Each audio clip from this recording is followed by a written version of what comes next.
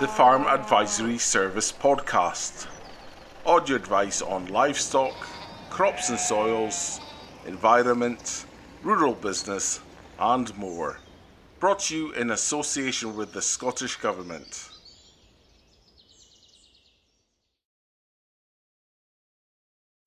Hello and welcome to this Farm Advisory Service podcast. My name is Malcolm MacDonald and I'm a General Agricultural Consultant based out of our Inverness office. In this podcast today I'm joined by Lorna Macpherson from our livestock team and Donald Barrie, who is the Farm Manager at Glensaugh. Glensaugh is a research farm which is run by the Hutton Institute. So this podcast is generally about forage and grass and making silage. Do you want to just kick us off, Donald, by giving us a bit of background to Glensaugh and what your job role entails and what you do at the farm? So Glensaugh is a hill farm of 1,000 hectares, and it has served as a research station for several different organisations since the late 1940s.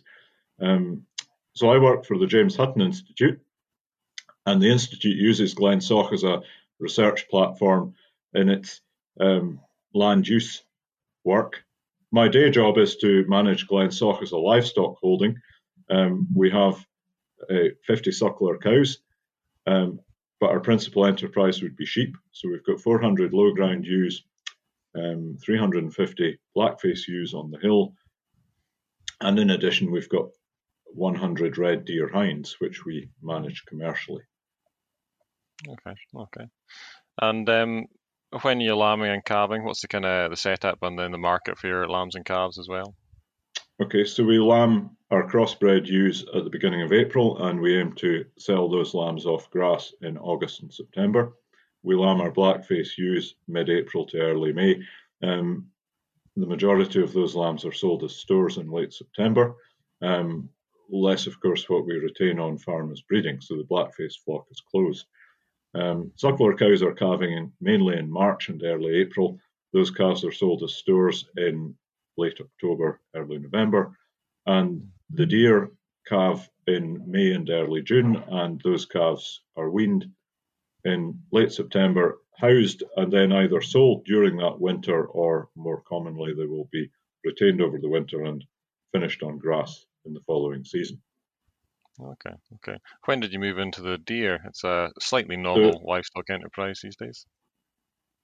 Well, Glensaugh was one of the pioneer deer farms, and that happened around 1970. So, all right, okay. We've been at it for 50 years now. And do you want to tell us a bit about the location of the farm and the kind of topography and how high you are as well? Give us an idea of where exactly it sits. So Glensaugh is located on the hill foot on the Cairn Mount, overlooking the How of the Mearns. We're not a particularly high farm, so altitude ranges from 160 to 400 metres.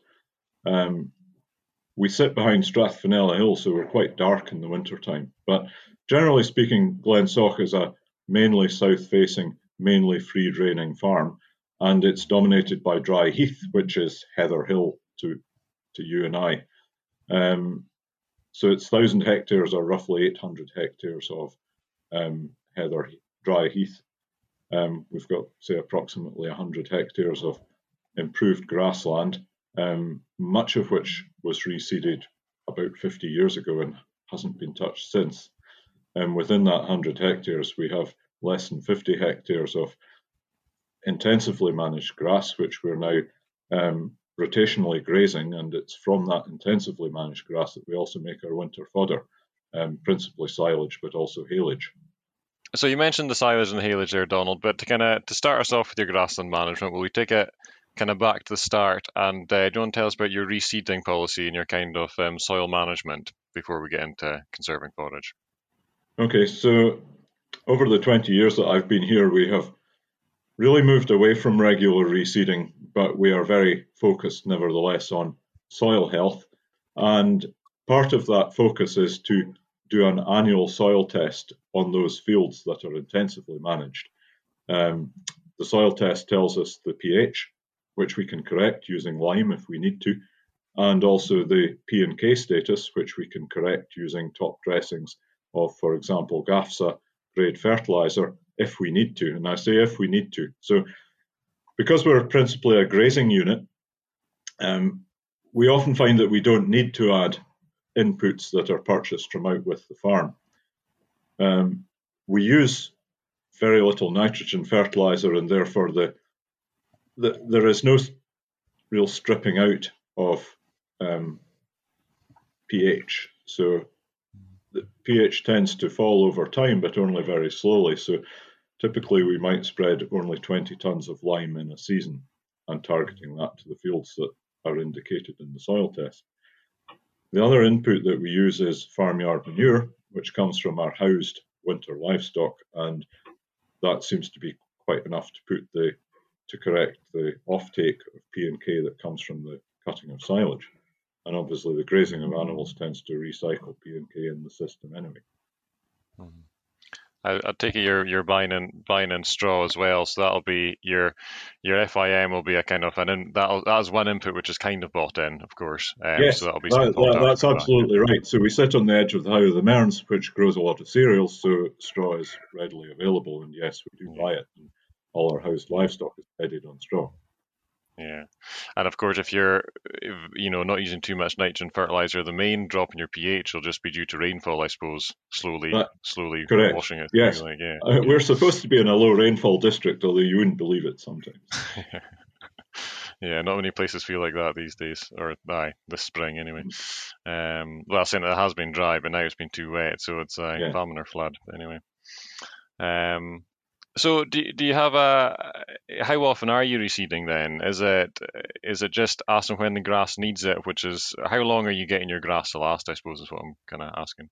Well, some of the swards were sown before I came to Glensaugh in 2001, and are fields that I have never chosen to reseed. I should say fields that I have chosen not to reseed because they have names like the Hard Park. So I've maintained those swards through, I hope, careful management and weed control. Yeah. If I can see a continuing dominance of sown species, and one of those important species is clover, then I'm happy. And I think, why would I take that field out of production, expose it to the elements? And now we're aware that we would risk losing quite a lot of carbon from the soil, but also significantly increase the risk of soil erosion, and those summer rainfall events are to be feared. So if we have 80 millimetres of rain in an afternoon, then that can do catastrophic damage. But the other thing that changed in our management was that we started to rotationally graze our livestock. So, for example, an 8-hectare field has been subdivided into 3, and a 6-hectare field has been subdivided into 2. So these larger fields now give us a multitude of smaller paddocks, and we graze our livestock from paddock to paddock, typically resting our grass for 18 to 21 days. That short window actually gives us the opportunity to apply light dressings of farmyard manure. So the farmyard manure tends to be trickled in. A little bit of nitrogen comes from that too. And I'm very much happier with the way we manage our grass, and have noticed an increase in output from grazed grass, and therefore that has shifted my attention away from reseeding. If the sward is looking in poor shape, then it will be for a variety of reasons, mainly related to poor management. So by improving the management, we tend to see our swards looking better. Okay, thanks for that, Donald. It's really interesting to hear about rotational grazing. Lorna, do you want to tell us a bit more about rotational grazing and, why you think farmers should look at it and what the basic principles are? Yeah, absolutely. And Donald has already touched, on some of the benefits and the principles of it. But it basically works on the principle of graze and rest. So we're basically looking for our stock to graze an area for a certain amount of time before we move them onto fresh grass. So the idea is that we've got multiple areas or paddocks, and that every time we move stock into a different paddock, they're getting grass which is at the right stage of growth and of the highest nutritional quality. So we're aiming to get the grass at when it's the most nutritious in front of the stock all the time. The rest period for each paddock is also going to vary, as Donald said, with the rate of grass growth, which will depend on the time of season and the weather conditions. But early in the spring, it could be as short as 15 days. And by the time you get to September, it could be as long as 30 days.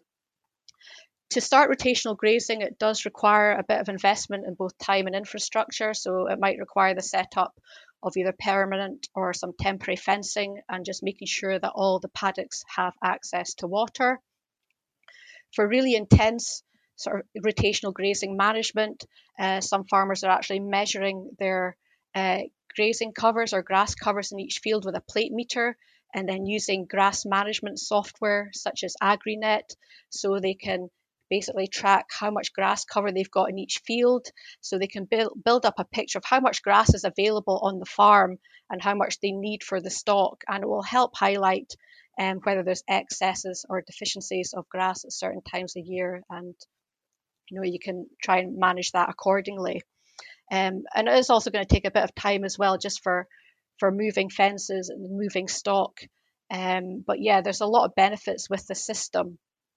And it's really just based on knowing, a few simple calculations. So you need to know basically how much grass is available for grazing. And we talk about grass covers in kilos of dry matter per hectare. So your available grass for grazing is your pre-grazing measurement minus your post-grazing target, multiplied by your field size in hectares.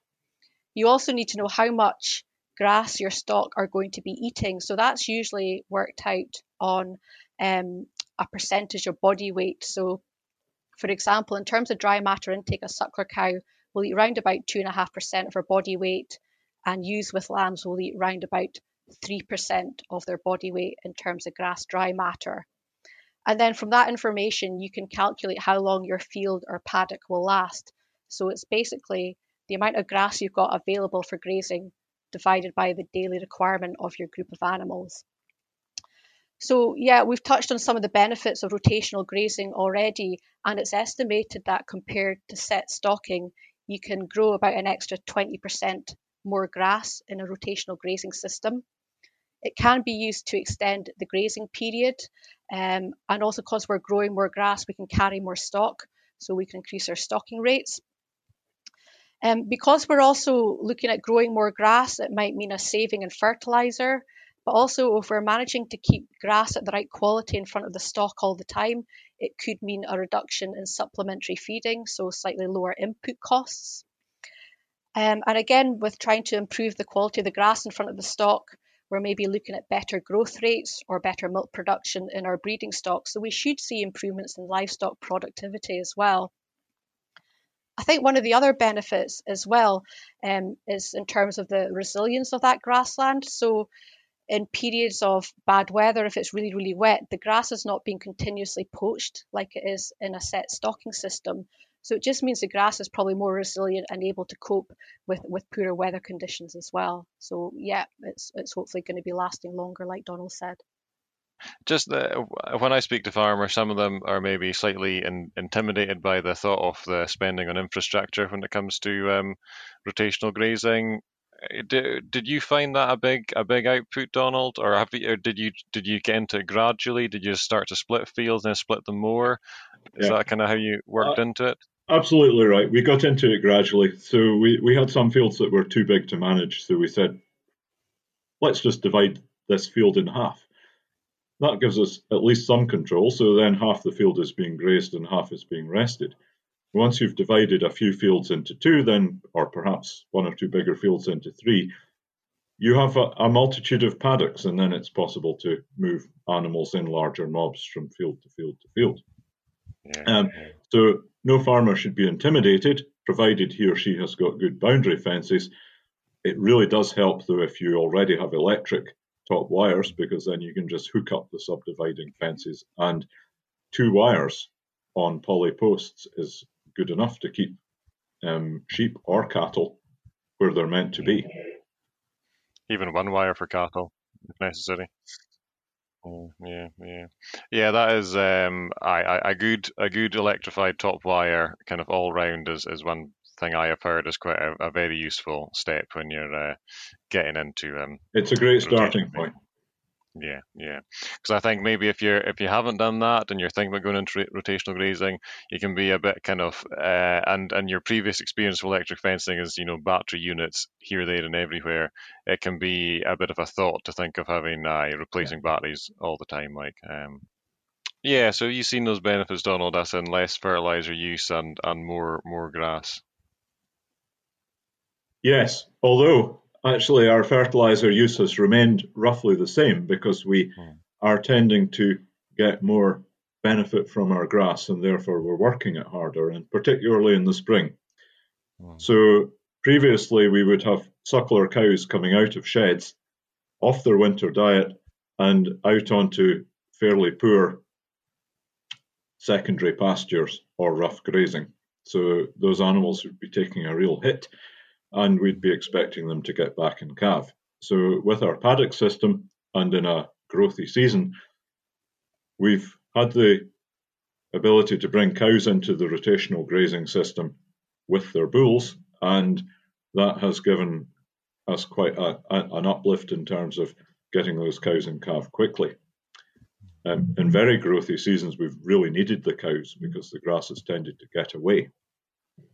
Yeah, I think that can be a challenge with sheep. If the rotation gets ahead of them, it might end up, too long with the sheep to effectively use it, but maybe not be long enough to be worth cutting for silage. Do you get that problem, Donald?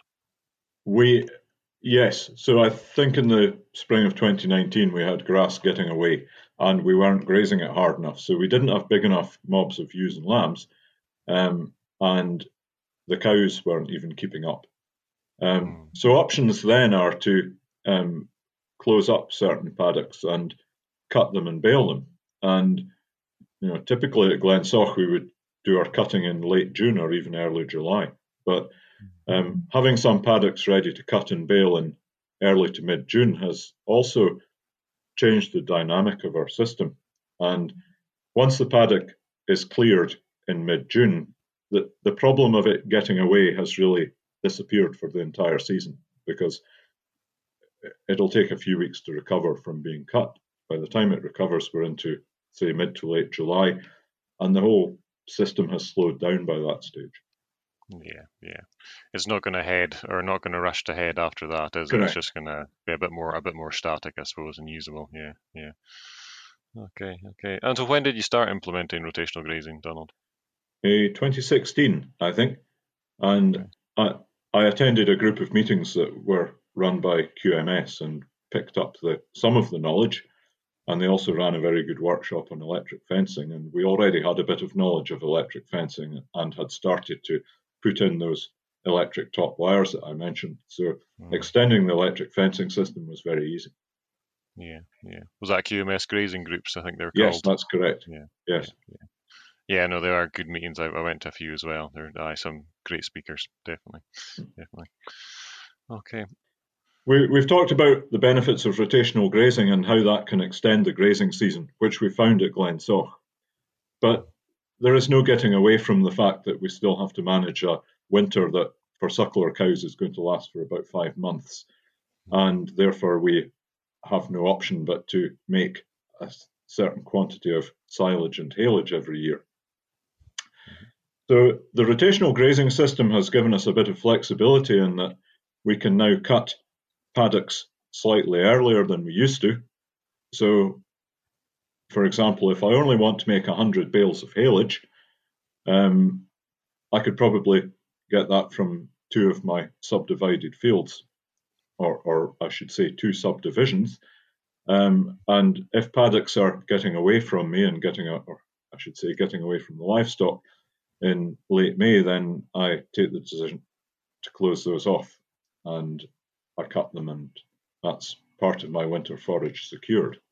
Okay, so the rotational grazing is integrating well with the kind of the winter forage making as well. Yeah. Yes, but the other inescapable fact is that I still have to make 450 tons of silage, and I can't get that from just 1 or 2 paddocks. So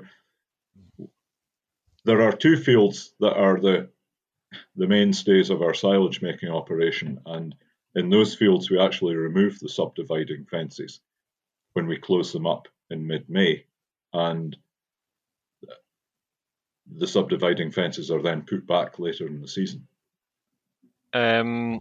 Yeah, so you mentioned the haylage there as well. So are you making haylage and pit silage at Glensaugh? That's correct. Yeah. So the pit silage is the mainstay of my winter feeding operation. It's fed to crossbred ewes, suckler cows, weaned calves, both bovine and deer. Whereas the haylage is used in sheds where I can't get access with the feed wagon, and also for winter feeding of black-faced ewes on the hill, should that be necessary. Okay. So you're really using the haylage as a kind of logistically, you kind of need something a bit more flexible than That's the pit, absolutely right. I describe it as a convenience food. It's also highly palatable, so livestock likes it. Yeah, ready meals for cows. That's what haylage is. Okay. So you mentioned you're cutting some haylage earlier, but when do you usually cut your pit silage, your main crop? So the pit silage is usually cut in the last week in June. That would be my target. We don't close up fields typically until mid-May, because until that point in the season they're grazed by ewes and lambs. Yeah. It's not until late May here that the real big growth comes, and until that point in the season we're just holding our own. Yeah. Okay. Just spreading the ewes out and letting them, get what they can get. Yeah. Okay. And how long do you wilt that silage for once you cut it? In good conditions, 24 hours. So I have a very standard recipe, as I call it, and that would be to have the silage crop cut in the afternoon when the grass sugars are up, to wilt it during that afternoon and into the morning of the following day, and then from mid-morning on day 2 we'll start chopping. Okay. On day 2 we will cut whatever is left to cut, and the job will either wrap up late on day 2 or early on day 3. Okay. And there is a need, therefore, to manage the silage contractor, because they want to come in, knock the crop down, chop it, pit it up and be gone to their next job. So you can gauge that I'm actually dragging the job out slightly. Now, in very good conditions, we can have the job finished late on day 2, and that's ideal. But I am quite particular about the dry matter of the silage, and it needs to be above a target of about 28% to avoid any effluent seepage from the pit. Effluent is simply a mixture of sugars and proteins that's going, I was about to say down the drain. Of course, it doesn't go down the drain. It gets collected and spread back in the fields, but it's nevertheless a waste. So if those sugars and proteins can stay in the crop and in the pit, then that's where I want them. Yeah, that's a nutritional loss, definitely. And are you turning or tedding it or anything after? Yes, we are. So when we cut the silage in the afternoon on day 1, then we'll usually come in right away with the tedder and throw the bouts out. We're trying to get as much of the moisture out of that crop as we can in as short a time as possible.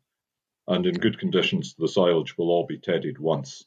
In slow conditions, sometimes twice, but that's to be avoided. And part of the strategy is that we look for a weather window that is going to give us good conditions. And with the cooperation of the contractor, we quite often get that right. Yeah, I suppose you need the contractor with big machines to come in and do it quick when you've got the weather window. If you were doing it in-house, I'm sure you'd still get there, but it's a lot more tying, I suppose, because you'd be stretching a job out for. We haven't done the job entirely in-house for about 16 years. The last time we did it was an absolute disaster. Okay. So finding a contractor who can put up with our fussiness has been a key to success. Yeah. No, I can appreciate that. And do you use any additives in your silage when you're making it? So when the silage is chopped, it's treated with a product called Safe Sil, which is a food grade preservative. That preservative kills some of the yeasts and fungi that are naturally present on the grass, but it leaves some of the beneficial bacteria intact, and it therefore helps the fermentation to get off on the right track. But because it's a preservative, it also inhibits any losses that occur after the silage pit has been opened. So untreated silage will sometimes heat And if you put a temperature probe into the cut face of the silage pit, that would be very noticeable. We tend not to get that problem at Glensaugh, provided the additive goes on at the right rate, which is 3 litres per fresh weight tonne. Don't quote me on that, but it's quite a lot. So forager drivers sometimes say, well, why are you putting all that on? Because they're used to applying additives at much lower volumes. So I've had to educate some of the forager drivers, and I also have to be out there in the field to ensure that the right amount of stuff is going on. So I estimate the tonnage that's going to come off each field, and I know roughly how much of this preservative should be used by a certain point in the job, and therefore I'm out there making the operator's life a bit difficult sometimes and saying, look, you're not applying this at a high enough rate. Yeah. Okay. So on the additives, Lorna, there is, farmers ask about them, and there's a lot of additives around. What's your advice on additives? Is it something which you think people should be looking at, or is it just in certain circumstances? I do think additives are very worthwhile, but it is a bit of a minefield, like you say. There's a lot of different additives out there, a lot of different companies selling additives, and I think for farmers it's often difficult to know what's the best type of additive for me, what's going to suit my crop. And they do vary quite significantly in price as well. Like Donald said, he uses a chemical preservative, which is a food grade preservative. Just some of the common types of chemicals in these preservatives would be things like potassium sorbate or sodium benzoate. And potassium sorbate is actually a really common one used in yogurt to extend the shelf life and basically prevent the growth of undesirable molds and yeasts. So these types of preservatives are usually quite good on like a very high dry matter crops, which are more susceptible to aerobic spoilage at feed out. But probably the most common types of additives would be bacterial inoculants. So inoculants based on lactobacillus bacteria. And these are the types of bacteria. They are naturally present on grass, but if we make sure that we're adding very high levels of these bacteria, it's really going to help speed up the fermentation. So these lactobacillus bacteria will act on the sugars and ferment them to produce lactic acid.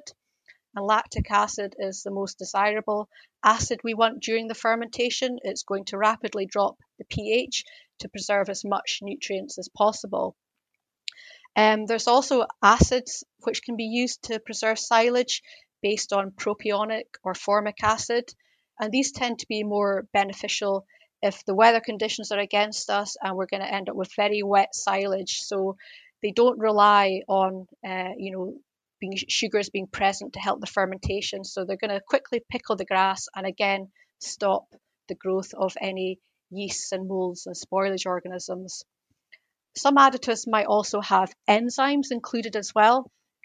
I think these are slightly less common types of additives, but you can get enzymes which are designed to try and basically convert some of the fibre in the grass into sugars, which will help aid the fermentation. And they can also help just improve the digestibility of some of the more stemmy, more mature silages as well. So there's a lot of different products out there, and what you use might depend on whether you're targeting quite a high dry matter forage or even haylage, or like I said, if it does look like the weather conditions aren't great and you're going to end up with wet silage, then acids can be very effective as well.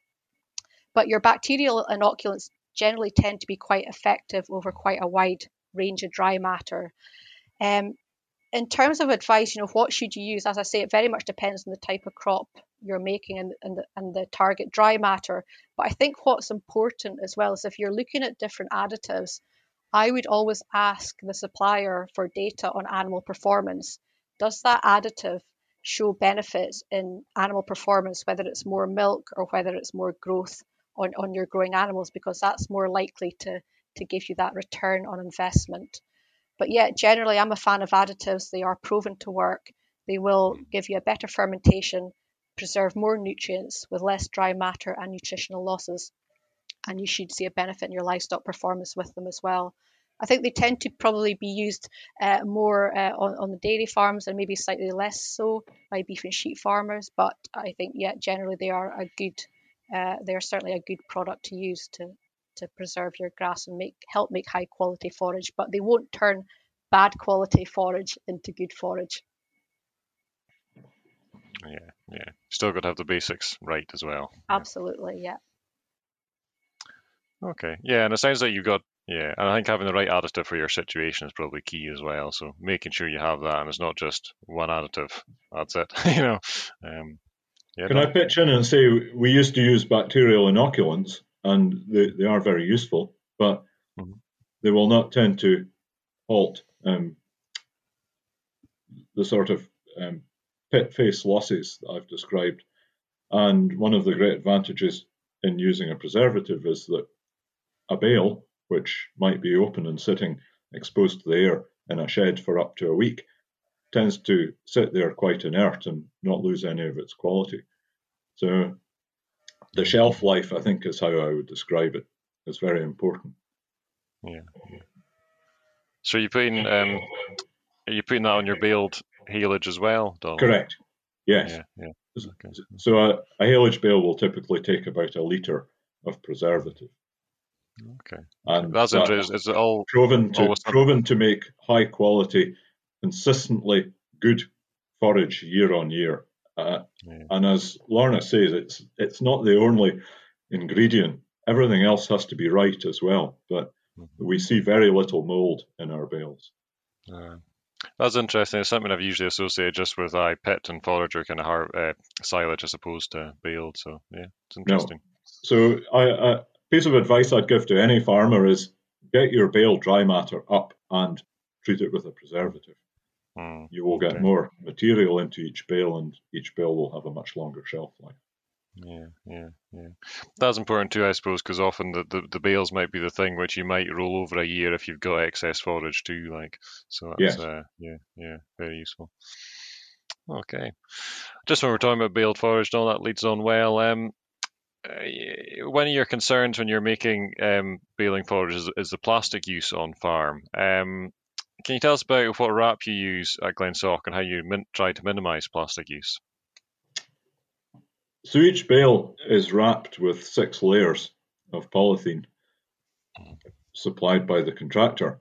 But my primary concern is that each bale should be well wrapped and therefore protected against aerobic spoilage. But I'm also very concerned that we minimise our use of polythene in total, and that's one of the drivers for having as high dry matter as possible. Now, I've perhaps even gone too far with my dry matter. So I've baled and wrapped material that has been up to 65% dry matter. That's fine perhaps if you can get it to that level of dry matter quickly, but if you have to TED it 3 times, then you have to accept also that there will be losses of material in the field. For example, clover leaves, once they dry, they tend to shatter. So you're losing some of the dry matter by, in fact, over-processing the crop. So there could be a happy medium here. And I think if I got my bales to 40% dry matter, I would be happy. Can probably achieve that with 2 tedding operations. Okay. And I suppose that kind of leads on. Do you ever make hay, or have you ever considered making hay instead and avoid wrapping altogether? So my initial aspiration was to make hay, but that has never been possible in any of the weather windows that I've used to make haylage. Let's say it might have been possible in the dry summer of 2018, but we made excellent quality haylage that year because the material was so dry that it really needed no tedding at all, or perhaps only once. So probably the best forage we've ever made. One of the things I'm looking for as a farm manager is consistency, and I make consistently good wrapped haylage that my stockmen are happy to feed and that the animals are happy to consume. I get no complaints from either. Okay, yeah. I suppose you could push on and try to make hay, but then if you end up having to turn it half to death, then you get poor quality hay. The risks are massive. Let's say you need a good week or a week of good weather to make hay. You can get to day 5 and things are looking quite promising, and then on day 6 a har can come in. Well, you could have wrapped the whole job up, excuse the pun, on day 2 or day 3. So I'm just not going down that road. And as an institute, the James Hutton Institute is very keen that we should minimise or even avoid plastic use on our farms. And yet the risks are enormous. So plastic will continue to be one of those ingredients for some time to come. As I say, I need to make sure each bale is packing a punch and it contains as much dry matter as possible. Just another slight lead on from that question. If you could set up the farm logistically that it was easy enough done, would you try and go all pit silage and avoid bales altogether? That's another route away from plastic use, Donald? Or? Okay, so as the man who goes out onto the hill to feed the storm-bound blackface ewes, the pit silage is not going to be much use to me out there, and the answer is therefore no. But I can get by on 100 bales of haylage in a season, which isn't actually very much compared to the tonnage of pit silage that we use. So I'll continue to have those bales, and they're a very useful buffer crop. And incidentally, a well-made haylage bale is also quite a tradable asset. So that's true. That's true. If you find you've got more than you need, you can sell them. No, that's absolutely true. Yeah. Lorna, I think you've done a bit of research or looked into plastic use when it comes to silage and haylage bales. Would you have any input on how to minimise plastic use? I think it's really just making sure that we're not making wet bales. We're not, filling these bales with a lot of water. We want to try and pack as much dry matter into a bale as possible, and thereby reduce the number of bales that we need to make for the number of livestock we've got.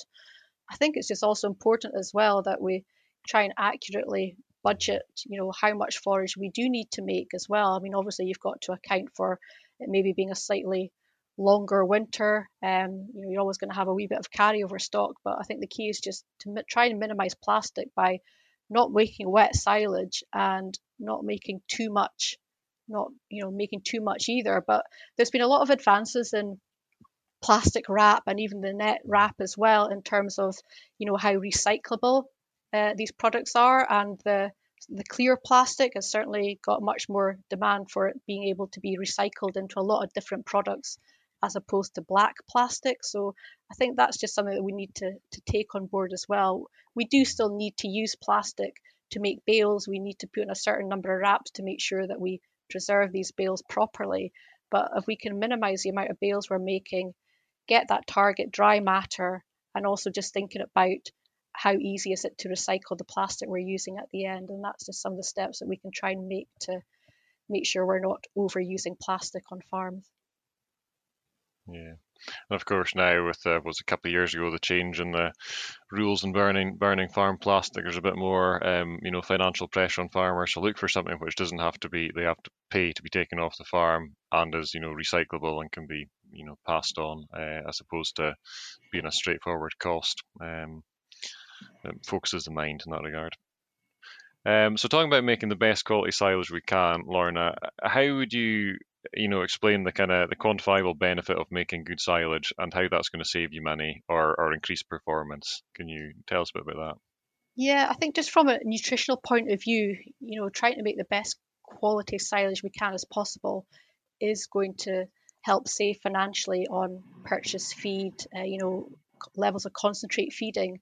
So, for example, if we look at having an 11 ME silage compared to a 10 ME silage, that is going to have benefits. So, for example, in suckler cows post-calving, they've also got higher energy demands for milk production. So if we fed a 10 ME silage to, say, a 600 kilo suckler cow after calving, that's probably sufficient to support about 5 litres of milk if she's fed that silage ad lib. But if we had an 11 ME silage fed ad lib, then that would probably support more like 8 litres of milk production. So the difference in terms of concentrate level is probably about 1.5 kilos of concentrate that we would need to feed to that 10 ME silage to get the same amount of milk. So we are looking at quite a bit of a concentrate saving with higher energy forage, and also the higher the energy, the forage, generally we're assuming it's probably maybe being cut at an earlier stage of maturity then generally the protein level is going to be slightly higher as well. And protein is, the expensive part of feed to purchase. It tends to be more expensive than cereals. We're probably looking at a similar concentrate saving for store cattle over the winter. So again, a 10 ME silage, these store animals might need an extra 1.5 kilos of barley to achieve the same live weight gain as if we were feeding an 11 ME silage. So if you work that up for, say, 100 animals over a 6-month winter, you're maybe looking at round about an extra 27 tonne of concentrate with a poorer, lower energy forage. So there are big savings to make in concentrate usage over a period of time. And it's the same with used pre-lambing as well. Again, we're probably looking at a difference of between about 4.5 to 5 kilos of concentrate per ewe over a 6-week feeding period with a 10 ME silage as opposed to an 11 ME silage. So yeah, there's definitely savings in concentrate, and it's been an expensive winter for feed. So yeah, making the best quality forage we can and maximising protein and energy is going to be a benefit, particularly in our growing stock. Unfortunately, our suckler cows, our spring calving suckler cows, are not necessarily needing the highest energy silage just to maintain themselves over the winter, but either we can restrict how much they're getting or dilute it down with straw. So again, that will just minimise how much silage they need to eat. Okay. Yeah, I suppose that is a challenge for some suckler cow folk, is if they make good quality silage, which is, leafy and high energy for, the first 3 months of their winter feeding period, it's too good, so they're kind of got to find a way of diluting it. Yes, Can I just jump in and say that no producer should ever set out to deliberately make low quality fodder. There is so much energy, human energy, mechanical energy, chemical energy going into making silage that it is a ridiculous proposition that you should not try to make the best quality fodder possible. If you end up with very high quality fodder, you are creating one of those good sorts of problems. The good problem being that you might need to find another feed to balance it with. And in our case at Glensaugh, we've got access to straw quite easily. We feed a lot of straw. So we mix silage and straw. And as Lorna says, we have minimized the amount of concentrate that we feed to cows and also to our cross ewes. We're tending to buy protein for the cross ewes rather than energy. So we're feeding higher protein supplements to cross ewes, lower volumes of concentrates, but higher protein concentrates, because those animals are obtaining most of their energy needs from forage. Yeah, well, that's it too. If you're making really top quality silage, you could almost have a very minimal concentrate use at all. I think some people have talked about just feeding a low level of kind of soya meal when it's cost effective. I think it's very expensive right now, but or a similar protein source, and that might be all you need, which is a real saving potentially. I think for ewes pre-lambing, the rule of thumb is if your silage is over 11 ME and you've got a minimum of 11% protein, as long as your ewes are in decent condition, you can get away with feeding 100 grams of soya per lamb carried. So it eliminates the need for extra cereals or, buying an expensive compound feeds. Not only is it cheaper, but if you reduce or minimize the amount of concentrate that you're feeding to ruminant livestock, it's also better for their digestive systems. So, or conversely, the more concentrate you feed to ruminants, the more you are giving them a mild dose of acidosis every day. So keep them regular and keep their digestive systems in good order. Yeah, definitely. Okay, I think we're nearing the end of the podcast now. Just to round us off, Donald, Lorna, do you want to each give us your 3 top tips for making quality silage? Or even forage management, if we could broaden out. I don't know. What do you think, Lorna? Yeah, I'll give you three of my top tips for making quality silage. The first one would be just consider when you cut your grass for silage, and how well headed is it. Could you potentially cut, say, a week earlier, and that might add about 0.6 of a megajoule to the energy content of your silage. Okay, you might lose a little bit on bulk and yield, but if you can really try and help just try and increase the dry matter a wee bit and get a slightly high dry matter forage. That might compensate for slightly lower yield if you cut earlier. The other thing as well would just be to try and achieve as fast a wilt as possible to try and preserve as much nutritional value in the crop. But this is really going to depend on weather conditions as well and the weather forecast. It might actually, in some instances, be better to cut in the morning after the dew has lifted and pick up the grass later that day, as opposed to cut it in the afternoon and leave the grass overnight and pick up the next day. But as I say, weather conditions will dictate that. And the third thing I would say is use an additive, because they are very well proven to improve fermentation and reduce both dry matter and nutritional losses.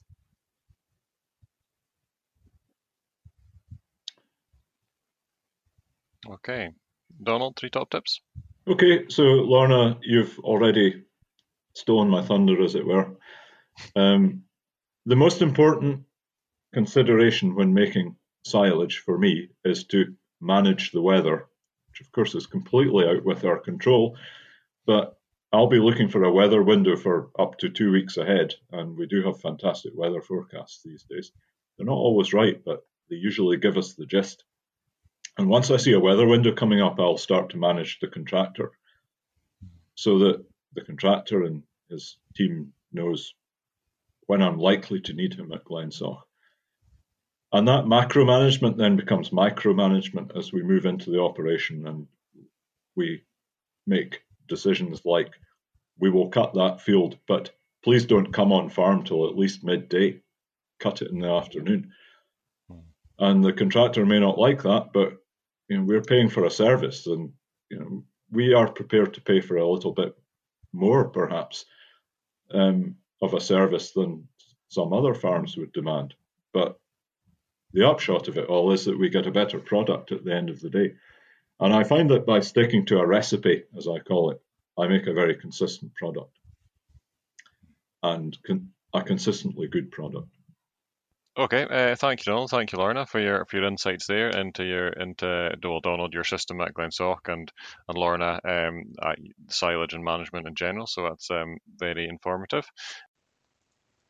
And if you'd like any more information on grassland management or silage making, there are a number of technical notes and other publications are available on the Farm Advisory Service website.